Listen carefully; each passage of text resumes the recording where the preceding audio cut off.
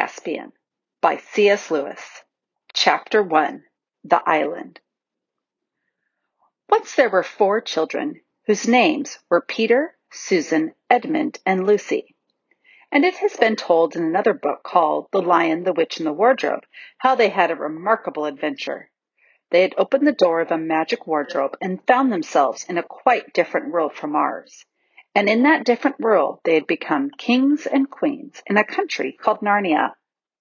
While they were in Narnia, they seemed to reign for years and years, but when they came back through the door and found themselves in England again, it all seemed to have taken no time at all. At any rate, no one noticed that they had ever even been away, and they never told anyone except one very wise grown-up. That had all happened a year ago, and now all 4 of them were sitting on a seat at a railway station with trunks and play boxes piled up around them. They were, in fact, on their way back to school. They had traveled together as far as the station, which was a junction, and here in a few minutes one train would arrive and take the girls away to one school, and about a half an hour another train would arrive and the boys would go off to another school. The first part of the journey, when they were all together, always seemed to be part of the holidays. But now, when they would be saying goodbye and going different ways so soon, everyone felt the holidays were really over, and everyone felt their term time feelings beginning again. And they were all rather gloomy, and no one could think of anything to say. Lucy was going to boarding school for the first time. It was an empty, sleepy country station, and there was hardly anyone on the platform except themselves. Suddenly, Lucy gave a sharp little cry, like someone who has been stung by a wasp. "What's up, Lou?" said Edmund, and then suddenly broke off and made a noise like, "Ow!" "What on earth?" began Peter, and then he too suddenly changed what he had been going to say. Instead, he said, "Susan, let go. What are you doing? Why are you dragging me to?" "I'm not touching you," said Susan. "Someone is pulling me. Oh, stop it."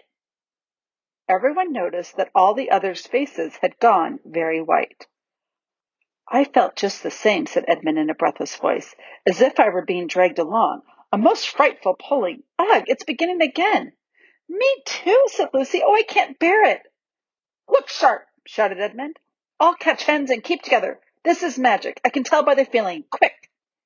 "Yes," said Susan. "Hold hands. Oh, I do wish it would stop. Oh." Next moment, the luggage, the seat, the platform, and the station had completely vanished. The 4 children, holding hands and panting, found themselves standing in a woody place. Such a woody place that branches were sticking into them, and there was hardly room to move. They all rubbed their eyes and took a deep breath. "Oh, Peter!" exclaimed Lucy. "Do you think we can possibly have got back to Narnia?" "It might be anywhere," said Peter. "Can't see a yard in all these trees. Let's try to get into the open, if there is any open." With some difficulty, and with some stings with nettles and pricks from thorns, they struggled out of the thicket. Then they had another surprise. Everything became much brighter, and after a few steps they found themselves at the edge of the wood, looking down on a sandy beach. A few yards away, a very calm sea was falling on the sand with such tiny ripples that it made hardly any sound.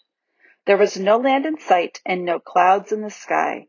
The sun was about where it ought to be at 10 o'clock in the morning, and the sea was a dazzling blue. They stood sniffing in the sea smell. "By Jove," said Peter, "this is good enough." 5 minutes later, everyone was barefooted and wading in the cool, clear water. "This is better than being in a stuffy train on the way back to Latin and French and algebra," said Edmund. And then for quite a long time there was no more talking, only splashing and looking for shrimps and crabs. "All the same," said Susan presently, "I suppose we'll have to make some plans. We shall want to eat something before long." "We've got the sandwiches Mother gave us for the journey," said Edmund. "At least I've got mine." "Not me," said Lucy. "Mine were in my little bag." "So were mine," said Susan. "Mine are in my coat pocket there on the beach," said Peter. "There'll be 2 lunches among 4. This isn't going to be such fun." "At present," said Lucy, "I want something to drink more than something to eat." Everyone else now felt thirsty, as one usually is after wading in salt water under a hot sun. "It's like being shipwrecked," remarked Edmund, In the books, they always find springs of clear, fresh water on the island. We'd better go and look for them." "Does that mean we have to go back into all that thick wood?" said Susan. "Not a bit of it," said Peter. "If there are streams, they're bound to come down to the sea, and if we walk along the beach, we're bound to come to them." They all now waded back and forth and went first across the smooth, wet sand and then up the dry, crumbly sand that sticks to one's toes and began putting on their shoes and socks. Edmund and Lucy wanted to leave them behind and do their exploring with bare feet, but Susan said this would be a mad thing to do. "We might never find them again," she pointed out, "and we shall want them if we're still here when night comes and it begins to be cold." When they were dressed again, they set out along the shore with the sea on their left hand and the wood on their right. Except for an occasional seagull, it was a very quiet place. The wood was so thick and tangled that they could hardly see into it at all, and nothing in it moved, not a bird, not even an insect. Shells and seaweed and anemones, or tiny crabs and rock pools are all very well, but you soon get tired of them if you are thirsty. The children's feet, after the change from the cool water, felt hot and heavy. Susan and Lucy had raincoats to carry. Edmund had put down his coat on the station seat just before the magic overtook them, and he and Peter took it in turns to carry Peter's greatcoat. Presently, the shore began to curve round to the right. About a quarter of an hour later, after they had crossed a rocky ridge which ran out into a point, it made quite a sharp turn. Their backs were now to the part of the sea which had met them when they first came out of the wood, and now, looking ahead, they could see across the water another shore, thickly wooded like the one they were exploring. "I wonder, is that an island, or do we join on to it presently?" said Lucy. "Don't know," said Peter, and they all plodded on in silence. The shore that they were walking on drew nearer and nearer to the opposite shore, and as they came round each promontory, the children expected to find the place where the two joined. But in this they were disappointed. They came to some rocks which they had to climb. From the top they could see a fair way ahead, and, "Oh, bother," said Edmund. "It's no good. We shan't be able to get to those other woods at all. We're on an island." It was true. At this point, the channel between them and the opposite coast was only about 30 or 40 yards wide, but they could now see that this was its narrowest place. After that, their own coast bent round to the right again, and they could see open sea between it and the mainland. It was obvious that they had already come much more than halfway round the island. "Look," said Lucy suddenly. "What's that?" She pointed to a long, silvery, snake-like thing that lay across the beach. "A stream! A stream!" shouted the others, and tired as they were, they lost no time in clattering down the rocks and racing to the fresh water. They knew that the stream would be better to drink farther up, away from the beach, so they went at once to the spot where it came out of the wood. The trees were as thick as ever, but the stream had made itself a deep course between high mossy banks, so that by stooping you could follow it up in a sort of tunnel of leaves.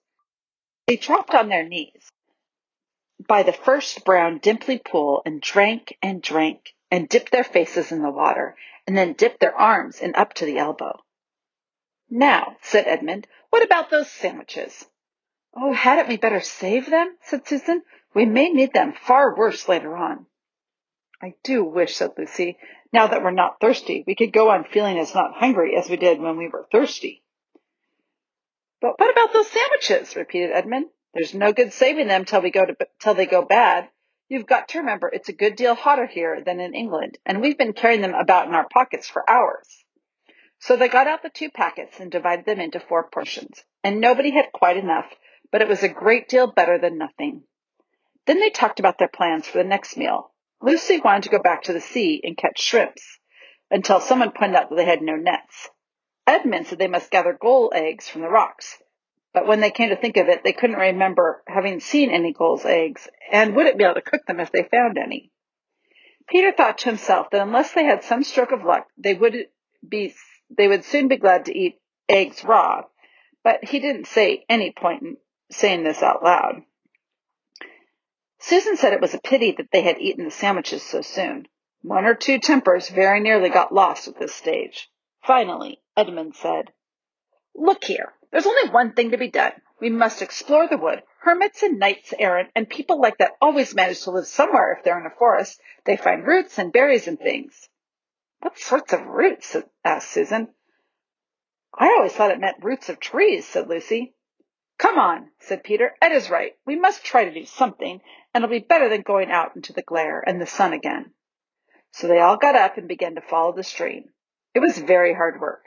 They had to stoop under branches and climb over branches, and they blundered through great masses of stuff like rhododendrons, and tore their clothes and got their feet wet in the stream.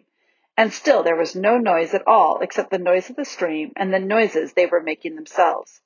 They were beginning to get very tired of it when they noticed the delicious smell, and then a flash of bright color high above them at the top of the right bank.